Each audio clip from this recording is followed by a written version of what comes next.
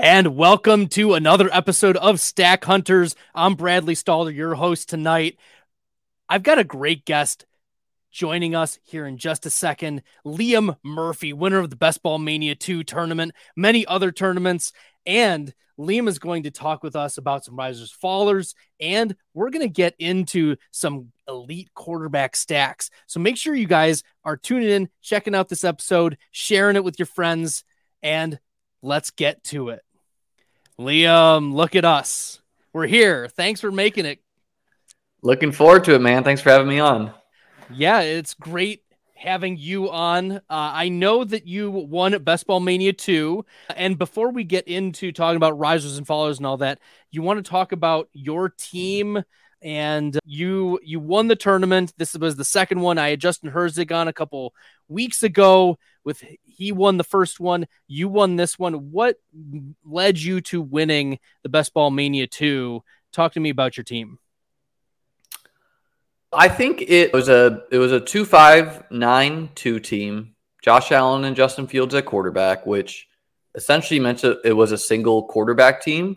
Because Justin Fields, I think, contributed like 2.9 points on Josh Allen's bye, and other than that, did not hit the lineup. The 5 running backs were JT and Aaron Jones in the first and second, kind of playing the news cycle there. I drafted my winning team in June. JT fell that year towards the back end. I think I picked out like the 8 hole because Carson Wentz's injury, like we were worried he was going to be injured to start the year, and that made him fall, which I thought it should have been the opposite. There was offensive line issues too. Didn't Quentin Nelson have an injury as well? I can't remember that. I do remember the Wentz thing mainly being discussed. And then Aaron Jones was playing the Aaron Rodgers, rumors that year where him and Jones and Adams fell that year. Damian Harris was my mid-round running back where in like the 8th round, and he came through huge with a bunch of playoff weeks. He scored 50 touchdowns that week, and he just paid off great value, contributed to the finals, hit 17 points, I think. And that just was like the score you needed to have week 16. He had a big performance against Buffalo, several touchdowns on the ground. And then Rashad Penny in the late round was one of the required pieces to win that year. Him and Amon-Ra St. Brown, 2 late round picks that I hit on that they played each other week 17. So I was targeting week 17 game stacks before it was commonly discussed, and them going back and forth for 30 week 17 and really just coming on down the stretch were like key pieces. And Jeff Wilson was my 5th running back, and I drafted Jeff Wilson that year after he got injured with the idea that people were no longer drafting him.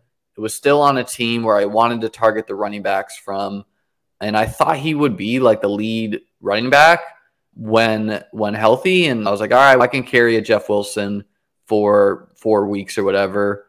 Ended up being Elijah Mitchell, came out of nowhere that year he's like a 6th round draft pick. He wasn't drafted that much, but Jeff Wilson did contribute points in the playoffs. It wasn't a reason I won anything, but adding in a lone guy. And then at wide receiver, Jamar Chase was like the best wideout on the team and a big part of the reason to advance. Other than that, the late round guys were really the hammers, and Amon-Ra and Christian Kirk. And then, Amari Cooper did fine. Chase Claypool did fine. Cole Beasley didn't do much.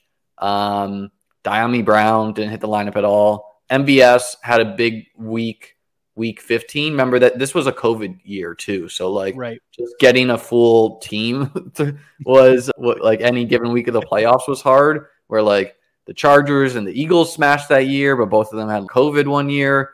And I believe that. And then Noah Fant and Mike Gesicki were the tight ends. Mid-round picks, expensive.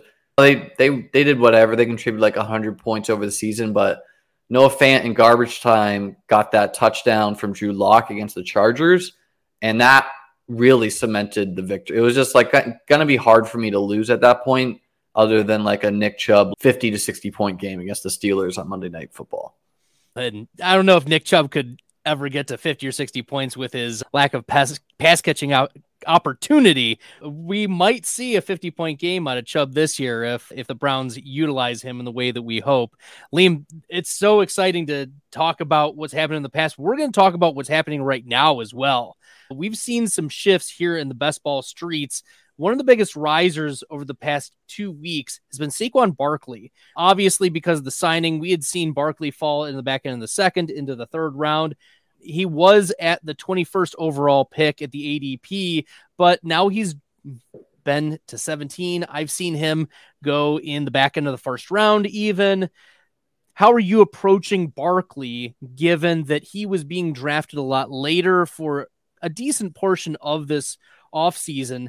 I feel like I'm still drafting some of him, but I don't want to not have Barkley on my team. But at the same time, how much are you considering other people getting significant discounts on Saquon Barkley throughout this offseason? I don't think it's a big deal because, yeah, you're feeling good about those teams where you have Jefferson, Saquon, Chase, Saquon, which there are definitely teams out there like that.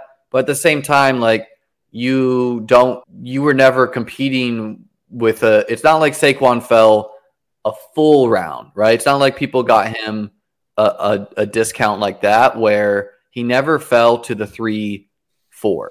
So if you pick him at the 1-2, you don't have to worry about teams having Chubb, Saquon. I mean, maybe there's like a team like that, but that's not a prevalent team out there. You're still comparing your first, third, and fourth picks versus the guys who got him at 1-2. So I'm totally fine with Saquon still. He's not the most comfy guy, just getting up there in age and kind of signs of slowing down a bit last year, but at the same time, still could be up the. And then the Giants added all these target competition, but it's a coach we want to bet on. Right. So I'm still taking some Saquon there, but he's not like a priority target for me at the 1-2. But he still could be like RB1 on the year, right? Like we should never be shocked if Saquon does that. Yeah, sprinkling in some Saquon exposure should be the right move, I think, especially given that we've got this clarity. I agree with you. I think the Giants offense is going to be better. They were really conservative last year, only 31 pass attempts per game. They've really run heavy. And if they include Saquon a little bit more in the passing game, he was already getting a decent target share. Even if the target share goes down because of Darren Waller's presence, I still think that the volume increase will offset that a little bit, or at least enough where we're not going to notice it. And maybe he'll get a little bit more goal line work as well. The next biggest riser is Justin Ross, getting a lot of camp buzz, running with the ones in some opportunities there, up almost 15%. He's now being drafted in most drafts from 215 to 183 overall. We'll talk more about the Chiefs pass catchers. Is Ross someone that you're just tossing in still at the end of drafts to stack with Mahomes? Or is he just another piece that I don't care? It's too late in the draft. Maybe he'll hit. What are your thoughts on Justin Ross? Yeah, my feelings about Ross hasn't really changed since last year, where I thought the Chiefs signed him for a reason. Let him, I think the clear goal was like, this guy's very talented. Let's let him heal a year, and then let's see what happens. He's in potentially a really weak wide receiver room. I see those training camp videos, and I do worry. Like his legs just look like very thin. So I'm like, man, if he gets hit hard, like, is he going to get blown up? Devonta Smith is skinny too, right? And he smashes. Right. I don't think his price has gotten too crazy. We shouldn't really care that people have 18th round Justin Ross versus our 16th round. I wouldn't chase him too far, but I still think he could smash, right? Like I still think there's a lot of lack of clarity in the Chiefs wide receiver room personally. So he's a guy sprinkle in. I definitely think he's a priority target on Mahomes, but we should realize he is drawing live to be a total zero as well. Oh yeah, he could be a total zero. I drafted a bunch of him last year.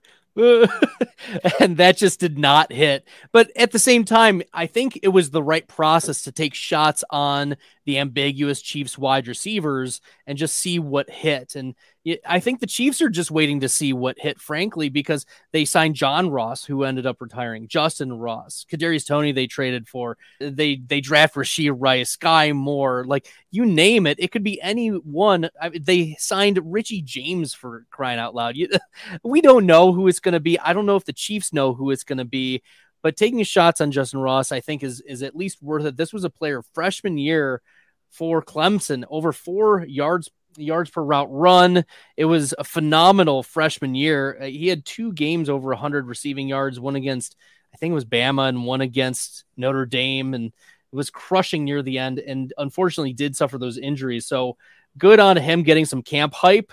We'll continue to sprinkle him in. I think that's the consensus. Yeah, and I'm comfortable taking zeros more than others. Like, it's very in vogue to be like, oh, zeros are bad for your roster. Look at me winning BBM2. It's worth gambling on upside late in drafts.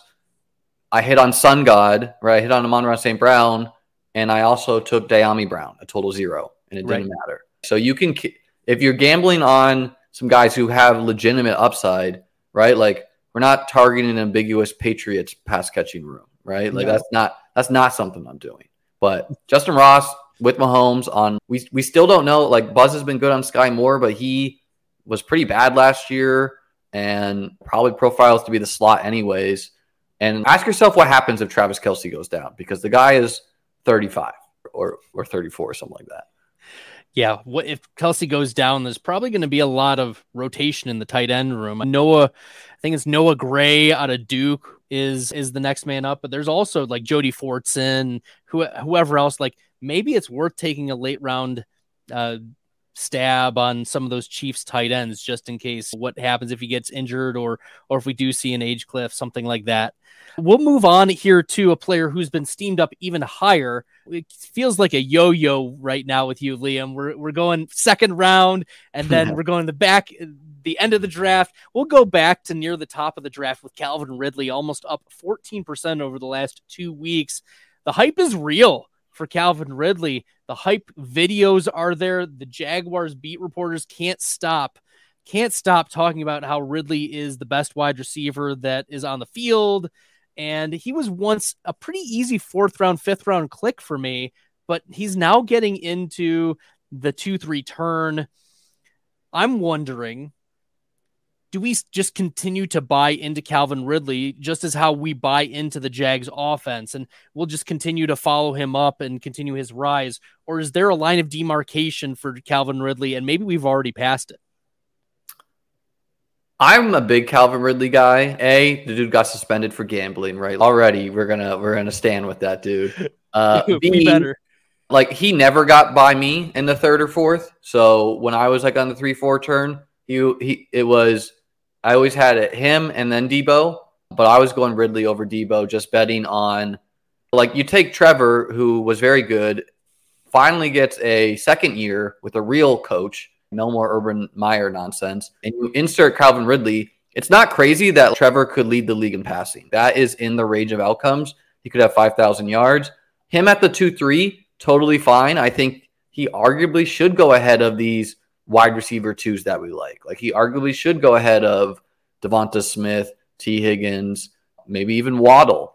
But I would not be into taking him at the 1-2 turn because, again, that's, you know that he fell to he was at the 3-4 for a large portion of the draft cycle. Right. So, yeah, a team or two where you're just taking on an extra, whatever, Jerry Jeudy, whoever you're taking there is fine as far as like different player combos. But at the 2-3, it's totally fine because Trevor falls anyways. It lines up with Kirk's ADP. And again, you're pairing him with the Justin Jefferson, Jamar Chase, CMC, and other people. Like, all my Ridley teams at the 3-4 are paired more with Pollard, Amon-Ra, AJ Brown, Bijan, guys like that in that ADP range. Yeah, and Ridley, you mentioned, he's a baller. A couple years ago, 1,500 yards. But heck, he was a player that 2 years ago we were drafting in the second round, even with a washed-up Matt Ryan. Pair him with an elite Trevor Lawrence, who was top 4 last year in rate of top 5 weeks. We've already got a spike week quarterback king, and you pair him with a a player who has historically commanded a 25% target share each of the last couple seasons he's been playing. I'm here for that. I'm here for the Ridley love. The Alabama Renaissance is in full swing here. We'll finish off the biggest risers with Javonte Williams, a pretty controversial player because he's been getting a lot of positive buzz as well out of camp. Some beat reporters are calling his return miraculous. Some of the Twitter doctors as well are pleased with his progress, but we've also seen historical production from running backs coming back from ACL tears, not produce. I think it's like an average of 15% decrease of production year over year. He's up almost 10%. How are you approaching Javonte Williams? Is this enough, or is he like the Josh Jacobs of last year where, yeah, he could be the league winner by the end of the season, and he's a piece on the Sean Payton offense that could really spark your team? And maybe this is also justification for a zero RB build, like a player who could be a zero RB type of player that we're discounting because of this injury. I'm still worried on Javonte. I personally, my approach with him was I was not going to draft him at all and just wait for the news. I will say every single bit of news has been extremely positive. So he's definitely drawing live to just like absolutely bury me and Josh Jacobs me. I'm not that, whereas Breece Hall is like a breakaway runner. It's not really Javonte, right? I don't even know if we know what Javonte is. He had 12 targets in a game with Russell before he got hurt. If that's what Javonte is, sign me up. I'm pretty down on the Broncos as a team too. I think Russ could be brutal. Now, maybe going from Russ to Stidham could be actually a boon to the team. And I could be like right, but wrong because the backup quarterback saves them. Or Russ could be good again. So I don't know. Like in an age where like running backs are struggling to get paid, it doesn't really make sense for Javonte either to rush himself back out there. Now, for something like Best Ball Mania or any of these playoff tournaments, we know all the money's in the last couple weeks anyway. So if we knew Javonte was full go, he gets the Chargers, who historically have been like a bad run defense by design. So that's like Joey Bosa can't stop a squirrel. It's like they want teams to run because that's honestly like the sharp move. You're going to fumble. You want that's what their coach wants them to happen to them. But I still think there's talent on the Chargers defense. But yeah, I don't know. I'm not too in on him. If he super rises, I'm out. But I still think there's other running backs in that range that also could be very good too. So it's James Cook, guys like that, where I see potential league winning upside in some of these guys too. Yeah, I don't know. How have you been approaching it? Because I feel like people are all over the map on Javonte. Some people are full go. Apparently he's going to like play in the preseason. I really want to see that closely. You know, like you can't really rush your body even if you are ready. So right now I'm at nearly 0% exposure. My plan was to take some here from mid-August through the beginning and just wait for news because I was completely out on Javonte. And this positive news at least has given me a reason to take a couple shares and to draft him a few times. But a line of demarcation for me right now at 80 overall, he's right behind DeAndre Swift, David Montgomery. I like those players and their upside significantly more than Javonte Williams. He's leapfrogged James Conner, Rashad White, Alvin Kamara, James Cook, Isaiah Pacheco, Dalvin Cook, because Cook has fallen. And I wonder if all of those players, or almost all of those players, are better picks than Javonte as well. And I think if I'm leaning away from Javonte, this is where you take some Samaje Perine or some really like 18th round, or if you're in DK 20th round, Tyler Beatty or whoever else. We'll pay attention to the depth charts, but I think that's where we lean is if you're out on Javonte, you should be taking some sprinkles of the other running backs because we've seen how effective running back has been for the Sean Payton offense for fantasy. It's just, if you are a believer in Javonte, I still don't see how he can get ahead of the Swifts and Dobbins at this point. We'll talk about Dobbins in a little bit, but I can't see it.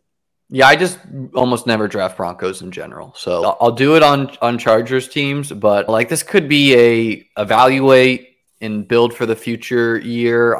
They're comfortably worse than the Chargers and Chiefs to me. In the Raiders, I guess maybe they can beat the Raiders. That's not saying maybe not they saying can much. beat the Raiders. Yeah, and on a half-point PPR site, Javonte needs to either Josh Jacobs you to bury you, or score a bunch of touchdowns. And I'm just like I'm not that afraid of him burying me.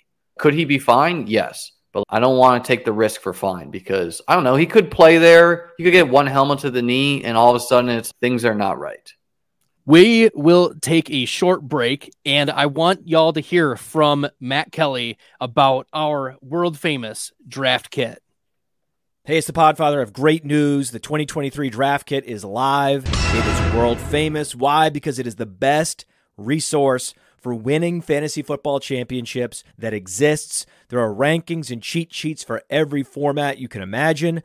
We have projections both at the team level and the player level. And wherever you are, you can click on a player, open them up, and see in-depth written analysis about what to expect in fantasy football from that player this year. And then you can click on the team, and you can get even more in-depth analysis, all the drivers of fantasy production, both in a positive and negative direction for that team, including a signature trend. And the graphics are incredible. So these team insights, they give you the team level projections, the vacated targets, the vacated areas, and that one dynamic for each team that you need to know when making decisions on draft day. And we added a bunch of features. Individual cheat sheets for Theo and Billy and Dario. So you could take your favorite analyst and download their personal draft cheat sheet. And then in the commissioners section, also brand new this year, Memphis Young lays out everything you need to know to manage a league, do's, don'ts, tips, and what the more innovative fantasy commissioners are doing this year. That's presented by Trophy Smack. The whole package is presented by the Fantasy Football Players Championship, the FFPC, Ray Garvin, Derek Brown, the best minds in the industry contributing analysis. It's certainly not the most inexpensive draft kit on the market, but it is the best. PlayerProfiler.com/draft kit, PlayerProfiler.com/draft kit. Go get it. That's right. Go get your draft kits today, everyone. Liam Murphy here with me tonight. We're going to be talking about some biggest fallers, and then we'll get into wide receivers and tight ends who come after their elite quarterbacks and how we're approaching those stacks. Biggest faller over the last 2 weeks, Liam, has been Jonathan Taylor. He's had a 32% drop in his ADP from 2 weeks ago, down from 17th overall to 23rd. I've seen him go mid-third round in some of the drafts I've been in this week. And there are two strikes against Taylor. He's been placed on the PUP due to the ankle surgery offseason and the contract holdout. We've also heard rumblings about Kareem Hunt canceling his workout to go possibly sign with the Indianapolis Colts. I think this is a buy the dip moment for Jonathan Taylor. You can create a super team if he comes on and is healthy, but are you approaching it as a situation where there is more risk as well? If you want to build a super team, like Jonathan Taylor could be it, but maybe there's more risk with the Anthony Richardson, the Colts being possibly bad this year. Like there's obvious downside, there's upside, but maybe there's also downside too. How are you approaching Jonathan Taylor's fall from the mid-second round? I was full fading him when he was at the 1-2. Was just very comfortable having 0%. Where I still think he's going to have some spike weeks in a healthy game, right? And they get to play the Raiders in week 17. So that could be real good. Could he go for 50? Yes. But I was viewing him as like an expensive Miles Sanders, where pairing Anthony Richardson is a really big deal, where Anthony Richardson could score 10 touchdowns on the ground, right? This is literally the most athletic quarterback of all time. Right. So I got like 1 or 2 shares at the 2-3 to pair him with a JJ or Chase. But I truly want that 3-4 dip, because I don't think, historically the players I'm out on and then they fall in ADP, like, sometimes you don't want to buy the dip on them. Sometimes you're out on it for a reason. And I do have some teams with him at the 3-4 where now I'm really taking leverage against those 1-2 turn JT teams, because I get them a full round after. But Personally, I thought he was too expensive to begin. There's a lot of concern that he's not going to play. I'm concerned about that. And when I do take him, I find that I build my team's pretty robust running back to carry him anyway. I draft like I basically did not take any player that round. And I'm just going to have extra firepower at running back if he comes back. But I'm that worried about it. Now, in a low stakes one, I might not, but I'm in a lot of high stakes streets. And when I like autoed him one day at like 2-3 and was like legitimately upset and just hit a bunch of running backs in the mid range. I did take him on purpose at the 3-4 turn, but him versus Josh Jacobs versus Ramondre versus Breece Hall, it's not like his range of outcomes or even like ceiling or like high floors is that much better than those dudes anyways.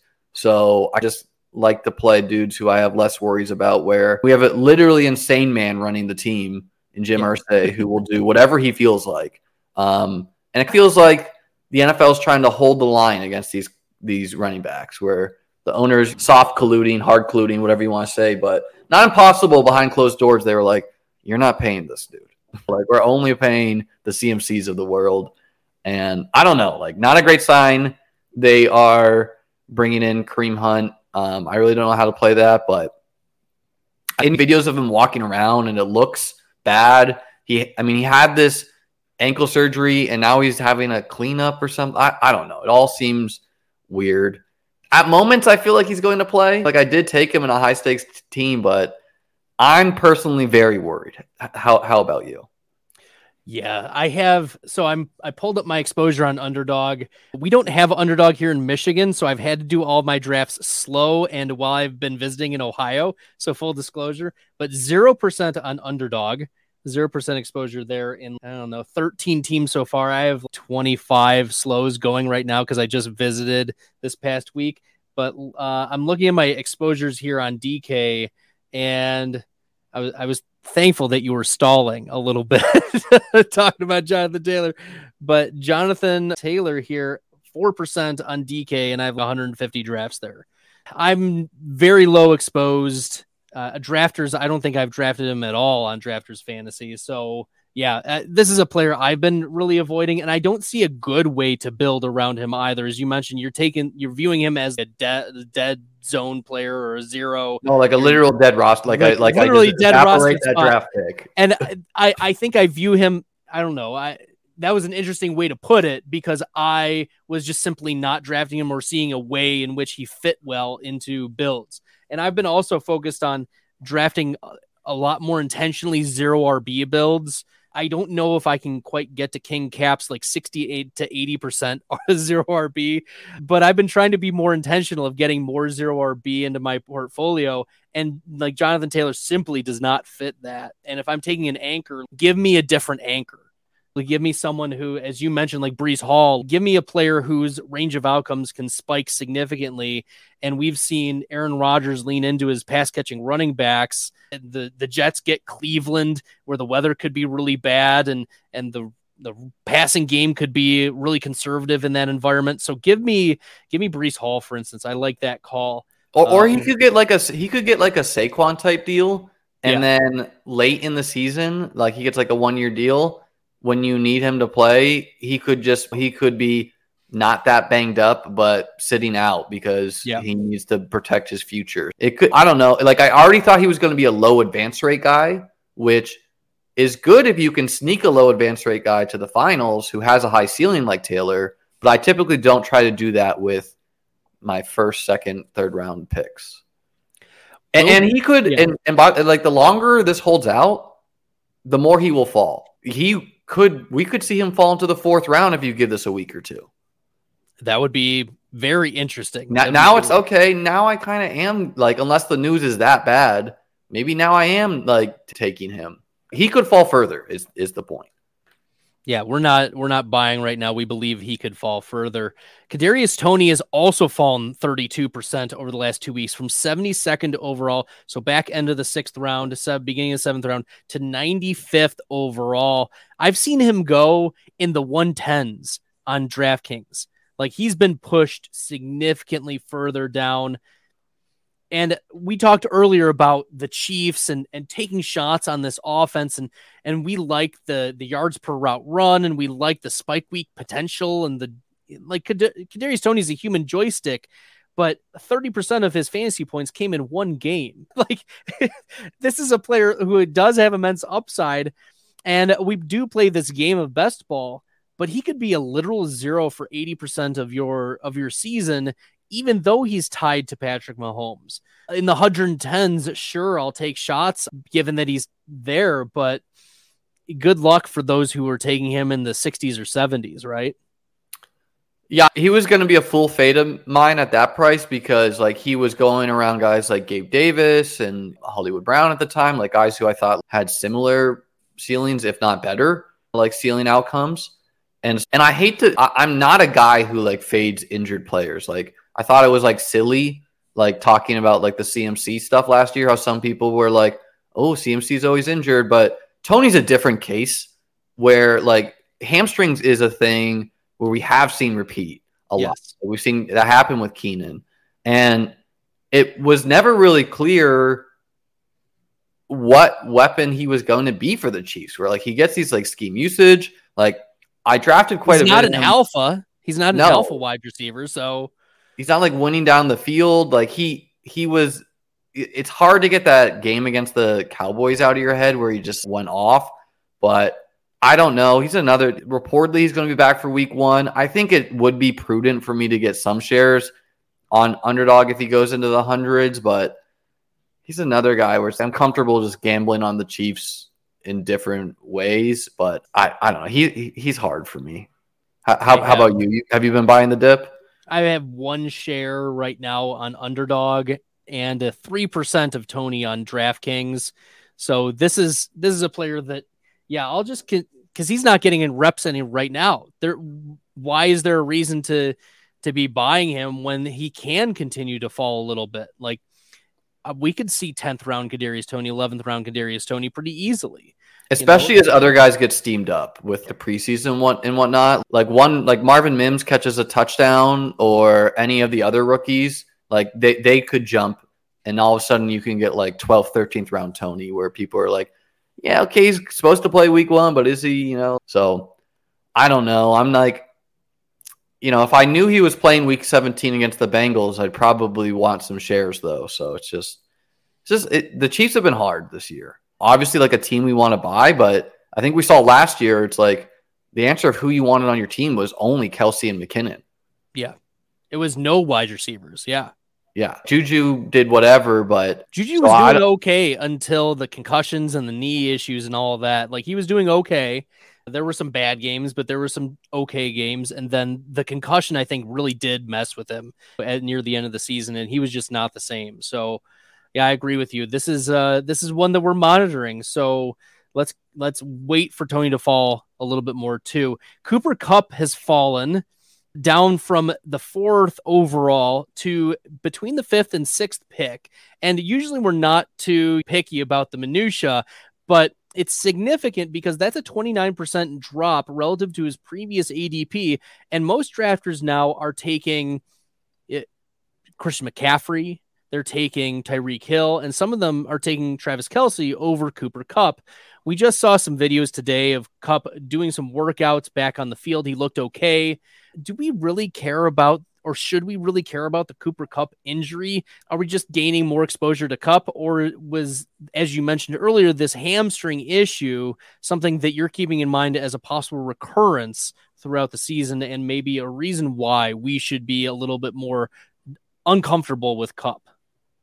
I was taking him at the 3 and 4 previously. Now I'm taking him at the 105. Never falls past me there. I'm not someone who's doing Kelce and the other guys above him. Just too much of a ceiling. Like literally could be the number 1 fantasy player in the whole player pool. We've seen that before. Probably like Stafford's last ride or coming down to it. So would expect him to get peppered in just a weak room. He's a guy, and like the injury, like the injury didn't seem to be that serious. It's not like he really needs to practice that much with Stafford. I am taking CMC, I think, over him now, because why not? I should get some shares of CMC anyways. But yeah, definitely not taking Kelce or anyone else above Kupp. All right, there we go. I agree with you that with how my builds are generally, it's been a lot of Jefferson, Chase, Kupp, and Hill at the beginning of those drafts. So really focusing on those wide receivers. So my plan was to sprinkle in, as I mentioned earlier, a lot more of the running back exposure as we got closer to the season. Yeah, I agree with you. I'm not really worried about Kupp. If anything, let's continue to draft him at the 5 and 6 overall. Yeah, and he falls to the 8, 9, even further sometimes. Right. Like a site like DraftKings where they add the out symbol, that will spook people. Oh, yes. Who don't know what they're doing. All right. The last biggest faller was J.K. Dobbins. He's had the holdout. He's technically on the PUP. I guess it's the unofficial holdout. Reportedly in negotiations with the Baltimore Ravens regarding Hugging a contract. the owner at practice and stuff like that. I don't know how to read this necessarily. All I'm doing is buying J.K. Dobbins. This was a player who last year, coming off of a pretty massive injury, comparable to the Javonte injury, was number 3 in juke rate. He had one of the highest expected yards per carry, and that was despite the fact that he was number 2 in men in the box. Like, he faced so many players in the box. They expected him to run, and he still ran for a high yardage. So J.K. Dobbins is a player that I like his juke rate. I like his metrics underlying. I know he doesn't catch a lot of passes, but he's fallen to 69th overall. And this is a player that I'm really comfortable with in 0 RB builds. Like, I go wide receivers and quarterbacks and maybe one of the elite tight ends and then draft Dobbins. Maybe correlating with some Hill or some Waddle or stacking with Lamar or even correlating with Andrews. Like, Dobbins is a player that I'm pretty comfortable drafting. And if there's going to be discounts, like, he was a player I drafted in the Pros versus Joes, and he fell around relative to the FFPC best ball ADP. So I'm buying J.K. Dobbins. How are you approaching J.K. Dobbins here, Liam? Mostly a buy for me. I do want that. I don't want to be holding the line with him where it's sometimes you got to let players you like fall just to see how far they will fall, right? You can't always push be the it guy a little bit. Like, it stops here, right? Like so I passed on him in the 7th the other day in a Best Ball Mania stream just because I was curious where he would go. And it's not like he arguably should have been in this tier maybe anyway. So that's guys like James Cook, DeAndre Swift, David Montgomery. It's fine if you put him in the Miles Sanders, Dameon Pierce, like mini tier. That's just like after all the wide receivers. But yeah, mostly a buy. It's going to be a super pace up team, the Ravens this year, compared to Greg Roman is like truly a bad OC in my opinion. And he's out of there. A lot more competition though for touchdowns probably where, not on the ground, but it's like just Gus Edwards and Melvin Gordon. You still got to compete with Lamar, and you got to compete with now Odell, Zay Flowers, healthy Bateman, and of course Mark Andrews. Yeah, Mark. So the ball could be spread around quite a bit is the point. But in best ball, he has a good chance of getting some touchdowns. So I am a buyer of him, but on a PPR site, I think it's okay to see how far he'll go because he might even fall to. I think I have some shares of him in the 8th. Yeah, with like on a PPR site, people are like, I'm just not gonna do it here in a high stakes too. Yeah, we like the Dobbins, and we like the Baltimore Miami Week 17 as well. That's a matchup that I'm targeting a lot. I want one of the best. All right, Liam, we're gonna jump into some wide receivers and tight ends who come after their quarterbacks. This concept or this idea for the podcast tonight came from a conversation I had with Matt Kelly. I went out to Connecticut. I went on vacation, Liam. We wanted to schedule it for last week, but I was out of town in Connecticut visiting some family. But Matt Kelly also lives out there, and I visited him one night, and we got to talking. And one of the things we talked about was these elite quarterbacks who have pass catchers who come after them in ADP. And we started just trying to brainstorm some of these players and how we were approaching them. And so I thought, why don't you and I, Liam, like just spitball a few of these and just we'll pick each other's brains about how we're approaching these particular stacks. So we'll start with Gabe Davis. He's going 71st overall. So at the end of the 6th round, Josh Allen is smack in the middle of the 3rd round, 27th. I've seen him go even later. How are you approaching Josh Allen and Gabe Davis? Because we've seen the spike weeks for Gabe Davis. We've seen that he can absolutely destroy a slate. We've also seen that he's not a good receiver sometimes. And so how are we supposed to approach Gabe Davis when the public is generally a lot lower than last year? I saw even him drafted at 36 overall last year. Nothing has changed, though. Yeah, you're talking to the guy who had 60% Gabe Davis in Best Ball Mania 2, so 2 years ago. So obviously buying Gabe Davis. And Josh, I do not think the elite quarterback should have fallen to the 3rd round.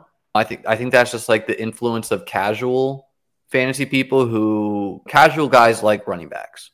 That's just, it's always what it is. I wasn't really sure how they would play the quarterbacks, but that makes sense that they're running back people, right? Like, they could never imagine taking Jalen Hurts over Saquon. That's Saquon Barkley, right? But so Josh Allen, just like an absolute smash in that range. So is Hurts. Mahomes, I'm a little bit lower on just because harder to stack him. I don't think he has the ceiling of an Allen or Hurts in a weekly aspect or in a season-long aspect where everyone goes for their true ceilings. And again, if Kelsey gets hurt, like Mahomes could fall a little bit, but Gabe Davis is a clear buy. It's becoming harder to stack him where he was available previously in the 7th, right? The late 7th, right? Which would have fallen nicely with an Allen at the 2-3. But now oftentimes people at the 5-6 are just taking him on a site that needs touchdowns. So I think Gabe Davis,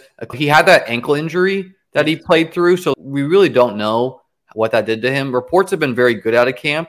I would say, though, with the addition of Dalton Kincaid, a 1st-round tight end, it would not be shocking if Davis fell to 3 in the pecking order. If Kincaid is that good and just demands targets, and all of a sudden Gabe Davis is still going to have his games where he catches the deep balls, but it could even help him, right? Like if Kincaid is slowing teams from playing cover 2, and they're needing to drop a safety to slow down Kincaid, now all of a sudden you got Davis and Diggs one-on-one with just one safety. And so he could even smash even higher. But like on a half-point PPR site, Davis is a no-brainer. And really in any best ball platform where you don't need to predict his games, you just know he's going to have huge games. Yeah, he's got the massive upside, and Allen should be reportedly healthy given the elbow injury he suffered near the end of the season that obviously affected him. We talked about Gabe Davis' ankle injury affecting his performance as well. That I think Gabe Davis is a buy. He's very interesting. I have 30% Gabe Davis on Underdog right now. So maybe I need to tone it down just a little bit, but I am also very excited about the prospects of Gabe Davis and the spike week, because I also believe that there are opportunities for him. The pathway is still there for him to smash and have his upside. The next one is Dallas Goedert, ADP 76.5. Jalen Hurts at ADP 25. Goddard is being stacked, and this is from the BBM4 board. I think it's Chad Matchkey had Dallas Goedert at 38% stacked with Jalen Hurts. I think if you miss out on the AJ Brown and Devonta Smith, you're left with, I do want to stack, and the most viable piece left on the board to stack after is Dallas Goedert, which is why I think he is stacked the most relative to AJ Brown and Devonta Smith. But how are you approaching this Goddard Jalen Hurts combo? Hurts, I'm very in on. We just saw what the Eagles can do, and they pulled their starters in the fourth quarter and a half the games. Their defense could be a little bit worse, which is a great sign, and their schedule is much harder, right? They have games against the Bills, they have games against I think the Bengals, right? They have they don't have games against Zach Wilson and other truly awful quarterbacks that they don't need to play their starters. I do think Goddard's hard for me, where it's stacking your quarterback with a tight end is just always good. They're very correlated. So the weeks that your tight end scores a touchdown, your quarterback usually does well. On the other hand, I think he's just overpriced from a total points perspective, where I like Waller straight up over him, who goes after him. I like quite a bit of players straight up over him from like a total points perspective. But again, for playoff weeks, if Dallas Goedert scores 30 week 17, boom, you could win yourself $3 million. So right. I don't have that much Goddard at all. Therefore, I don't have a lot of Hurts Goddard. And Hurts is fine to me naked, right? We know the guy can run it in. He can also spread the ball around. And he's not being stacked that much just from how the ADPs fall. It's totally fine to roll Hurts naked. And yeah, I don't know. I'm coming around to Goddard though, where on like a tight end premium site or whatnot, I think it could be okay. But I still think he's like pretty expensive. Like the wide receiver tier like really falls apart soon after he's picked, which makes it hard for him. Where like I could see Waller being the engine of the offense of the Giants. That's not what Dallas Goedert's going to be, right? Like he's a clear third in the pecking order. Yeah, he could run touchdowns.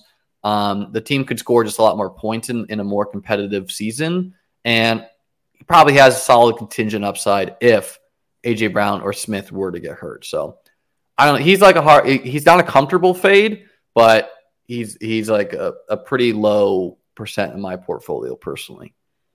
Yeah, I only have one share of Goddard here on Underdog, and then I have 8% on DraftKings, but usually that's from value. I mean, DraftKings, you can get players like 30 spots past ADP sometimes. It's delicious. It's delightful. Another perspective we can take is that Goddard is the third pass catcher of that team being drafted at 76th overall. But it could be Swift, though. And Swift could eat into Goddard's work a lot. They run similar area of the field routes. So I hear you on the third, but it's not like we're targeting. It's not like we think Jalen Hurts is going to pass for 5,000 yards, right? Like we're like 4,000 is a great season. That would be excellent. That would be excellent. But what did he hit last year? Like 3,600, something like that. That sounds about right. I'll pull it up. While he's looking that up, Liam, we're gonna shift into 3,700. Justin Herbert and Quentin Johnston. Obviously, Keenan Allen, Mike Williams go ahead of Johnston, but Josh Palmer has been left for dead. Now, I'm not a Josh Palmer believer, but at the same time, I don't know if this differential between Quentin Johnston, who's going 79th overall, and Josh Palmer, who's being undrafted in a lot of drafts now, is quite warranted, given that Palmer knows the offense. Palmer has had some decent games in the absence of Mike Williams and Keenan Allen. And Gerald Everett also exists on this team, and he's a respectable high-end tight end too. So how are you approaching what might be an overpriced Quentin Johnston? He's a guy who I was not drafting a lot in the pre-draft contest. Just thought there was like a potential he wasn't as good as we may think. But when he landed on the Chargers, he got solid draft capital. I'm in on him. Yeah, I understand the reports that like, okay, could be more of a split between him and Josh Palmer. Gerald Everett is still there. I think supposedly they're going to push the ball down the field. I think that's Quentin Johnston's game, right? Like where are we expecting him to run the ball? Keenan Allen again have the hamstring injuries. He's not a spring chicken at 3 or something like that. So I draft him. It's okay if he's a low advance rate guy as a rookie, where he still should have a massive ceiling if he doesn't score a ton of points in the regular season for the playoff weeks. Yeah, Quentin Johnston actually is a player that I had as my highest drafted pre-draft wide receiver. And now you like the talent, but not the. You're worried about the landing spot with Justin Herbert? I was. I don't know if Quentin. I don't know if you're familiar, Liam, with the player profiler moniker lately that Matt Kelly has been trumpeting that Quentin Johnston is the next Brashad Perriman. So we need to stay on brand here. But the Quentin Johnston role in college and he was drafted for a lot of yards after catch. And so I was hoping that Quentin Johnston maybe. This was just like a galaxy brain, but maybe Brandon Ayuk would get traded and then Quentin Johnston would take over like a yak role in a Shanahan type offense. But There's also been reports that Keenan Allen is planning to play a lot more on the outside. He actually talked about that as Joe Lombardi had been pigeonholing him in the slot, and now he's gotten a lot more work supposedly this preseason in working on the outside. So maybe Quentin Johnson works a little bit more in the slot, which could work for his yak. So maybe this is a player that I'll continue to listen for, but I liked his talent coming out. I thought he would get the first round draft capital, which is why I was drafting him a lot, but we'll see about Quentin Johnson. I'm not completely sold, but I'm not as Brashad Perriman as Matt Kelly is. I think he's got a lot of upside. I'm a pretty keep it simple stupid when I target my pass catchers, where I want pass catchers on the Chargers. He is the future. He's a first round pick. He's going to be right. Like, they got him there for a reason. Now Staley could be fired if they don't win this season, so maybe he's not the future. There for the future, and I don't know, like Josh Palmer's fine, but he seems like more of a fill-in for Keenan if Keenan gets hurt, running those slants and whatnot. And I do think Quentin can win down he's a big dude, right? So it's he's got to have some ability to win down the field. He can win down the field.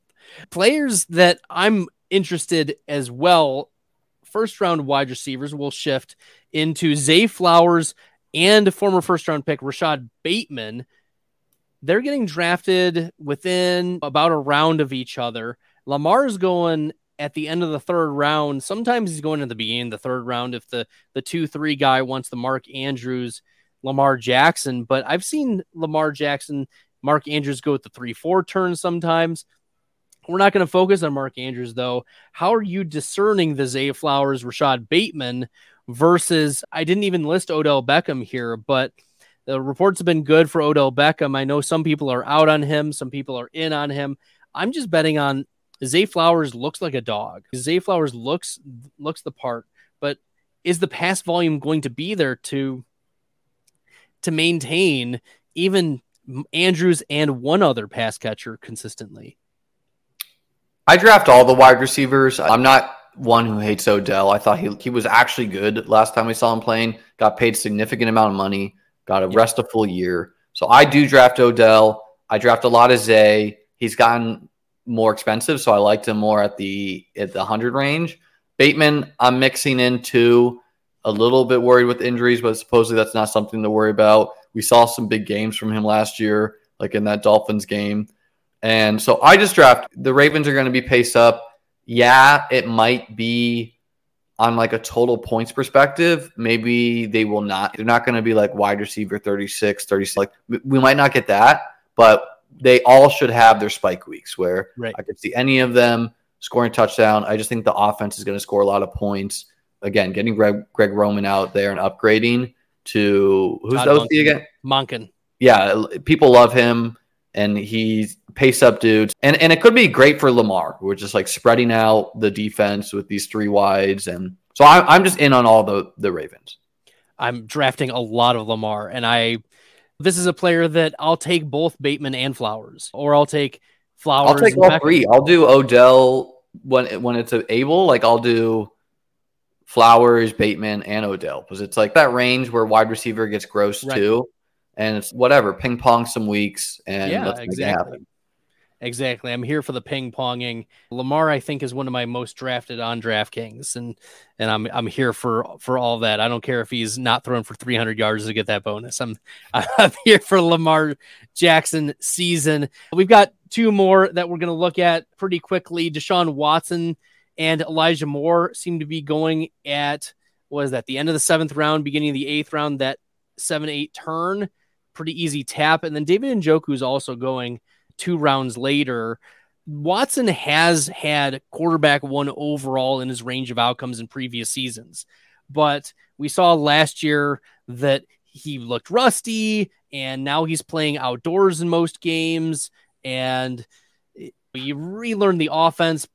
I was a big fan of Elijah Moore as a prospect, and I don't think he got a fair shake in New York the last year. I think that this is a team that interdivisional games could get into shootouts, but Deshaun Watson is, I like taking some of the quarterbacks earlier, and maybe it's maybe it's my fear of Deshaun Watson's going to burn me again because I drafted some of him last year just to get some exposure. But how are you approaching Deshaun Watson and these later pass catchers? When I draft Amari Cooper, which is not a ton, I'll take a Watson. He is a guy that will fall a round or two past ADP sometimes too. I'm not that afraid. It's not a guy I want to root for. I'm not that afraid of him burying me. I draft a lot more Donovan People-Jones. It's just like a way of playing the team without taking him, where it's like DPJ can just catch an 80-yard bomb any game. I do mix in some Elijah Moore. And reports have been very good on him. He's like a hard guy to think through, where it's like everyone loved him last year on fantasy Twitter. I didn't really that much, just with Zach Wilson. But reports have been good for him now. Again, I think David Njoku is like too expensive from a total points perspective, but if you get Njoku through to the playoff rounds, of course he can catch a touchdown any given week. One of the highest paid tight ends in football and was good last year. But yeah, it doesn't really seem like Stefanski's offense is the greatest fit for Watson, where it's like they want to be this running team, but then you have Deshaun, who like was a good pass catcher, not to mention maybe Deshaun got all this fully guaranteed money and is just not working that hard anymore. Or I don't know, like maybe he can't be cover two, or he could like totally light up. Like he could totally be a top 5 quarterback and we're all like, you needed 8th round Deshaun to like just smash. So I don't know. It's hard for me. I have the most of DPJ. I got a little bit of Cedric Tillman sprinkled in there too. I like Tillman. Yeah. And then Deshaun when he fits. I'll take a couple sprinklings. I did before the heart thing. I took some Marquise Goodwin. I was taking some late round Goodwin. I would have drafted him for the same thing, but yeah, once the recent news, I was not. Because Goodwin was like good with the Seahawks last year. He had some games. He had 2 20-point PPR weeks, like playing 40% snaps. Okay, yeah. Let the 4.2 speed guy do his thing downfield, catch a couple bombs. I'm here for it. The last group, we've hit on this room already, but we'll focus more on Sky Moore, who's going 92nd to overall. I've seen him. Some people have been crazy in the best ball streets, Liam. I've seen him go 5th round in some places. This is wild, where the reports are positive for Sky Moore, but there's also Moore played half of his snaps in the slot last year. No player played more than 55% of snaps in the slot, but you had Juju, whose slot is gone. You have who is Mecole Hardman, who played mostly in the slot, is gone. Maybe it's Sky Moore who does fit in there, but maybe Sky Moore plays a lot more on the outside than what we think. And this is possibly Richie James in the slot. And so I'm wondering how we handle Sky Moore here when he's now, I wouldn't say leapfrog. Maybe Kadarius Toney has fallen past Sky Moore. Maybe that's the perspective we can take. How are you approaching Sky Moore and Patrick Mahomes, who's going 20th or 21st overall? Very little Mahomes, because again, I like Allen and Hurts straight up over him. And then I would rather get a 5th round Herbert or Justin Fields or Lamar, usually than Mahomes. If I do take Kelsey, which is not often, I'll try to get a Mahomes, of course. Sky Moore is a guy I do not know if I've drafted him once. And I am worried. Like, he could legitimately bury me. But if he's just playing in the slot and he's not getting a bunch of touchdowns, I don't know. Is he going to bury me? He was not good last year at all. Camp reports have been good. That he's like consistently in the lineup. He is one of the starting wide receivers along with MVS and Justin Watson. So that's good. Now, when you're playing the slot on a Travis Kelce team, you're probably competing with Kelce for that range of the field. So could just be drawing coverage away from Kelce as like his main goal. But he's a guy I want to start mixing in just so if he goes scorched earth, I don't have none. But I choose to play the Chiefs kind of through their cheaper options, where it's like, give me some Richie James, give me some Justin Ross, give me some Jerick McKinnon, and on a PPR, pretty expensive too right now. Yeah, he's getting there now. But on a PPR site, I guess more is more tenable, but I'm still worried that he's not as good as we think he can be. And maybe he doesn't have to be that good. Again, if Travis Kelce gets hurt, by de facto, like these guys have to be better in some sense. Maybe they just maybe they run the ball more. I don't know. So I'm Clyde Edwards-Helaire season, baby. Yeah. I have 1 share out of 14 teams on Underdog and a 4% share on DraftKings. So I'm also with you that I think there are just cheaper options for Kansas City. This is a room where it's ambiguous. So maybe. And I'm not usually taking wide receiver in this range anyways. Just how I build my teams is another reason where it's if you think to Tyler Lockett last year, Tyler Lockett was a good pick, but he ended up actually not being a great pick because to take him came at the expense of taking usually a Ken Walker or Josh Jacobs, like league-winning running backs. Right. And so sometimes the ADPs of these wideouts fall in the range where the league-winning running backs can emerge. And give me Rashad Penny over Sky Moore. Give me some gambles like that. Yeah, because right now we're looking at Sky Moore's ADP 92.7. Look, that's in the same range as the James Cook, Isaiah Pacheco, Dalvin Cook, who's fallen significantly. If Dalvin Cook signed somewhere, we could see his ADP significantly shift up. And you're also looking at Antonio Gibson, who could be a real nice piece, a compliment to Brian Robinson, AJ Dillon. And is Sky Moore like an expensive Cole Beasley, like a guy who's not going to get touchdowns? Or is he has the potential to be like Cooper Kupp type, where it's like dominating and the offense runs through him? Because you don't want expensive Cole Beasley at all. No, you do not. Because then as much as we like high floors, the ceiling and spike weeks are so much more important. And if the low A dot and not getting yards after catch or yards after contact, and that's not going running backs that can take it's like Mahomes leads the league in these like shuffle pass touchdowns and whatnot. Is Sky going to get those? I don't know. Maybe that's probably not, because Sky Moore is not built to be that type of player. He's 5'10", 191, if that. He's not a big guy. He's got 35th percentile arm length, 31 inches.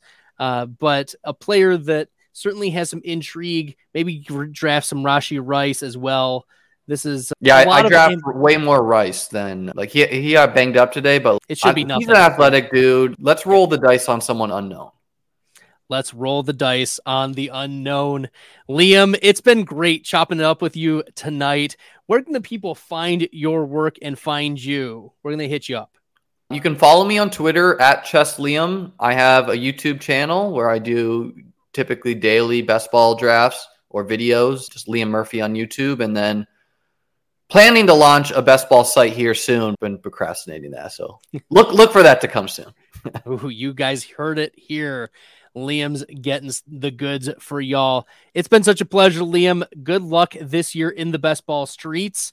And maybe we'll have to get you on again soon. We'll do some drafts here in the coming months.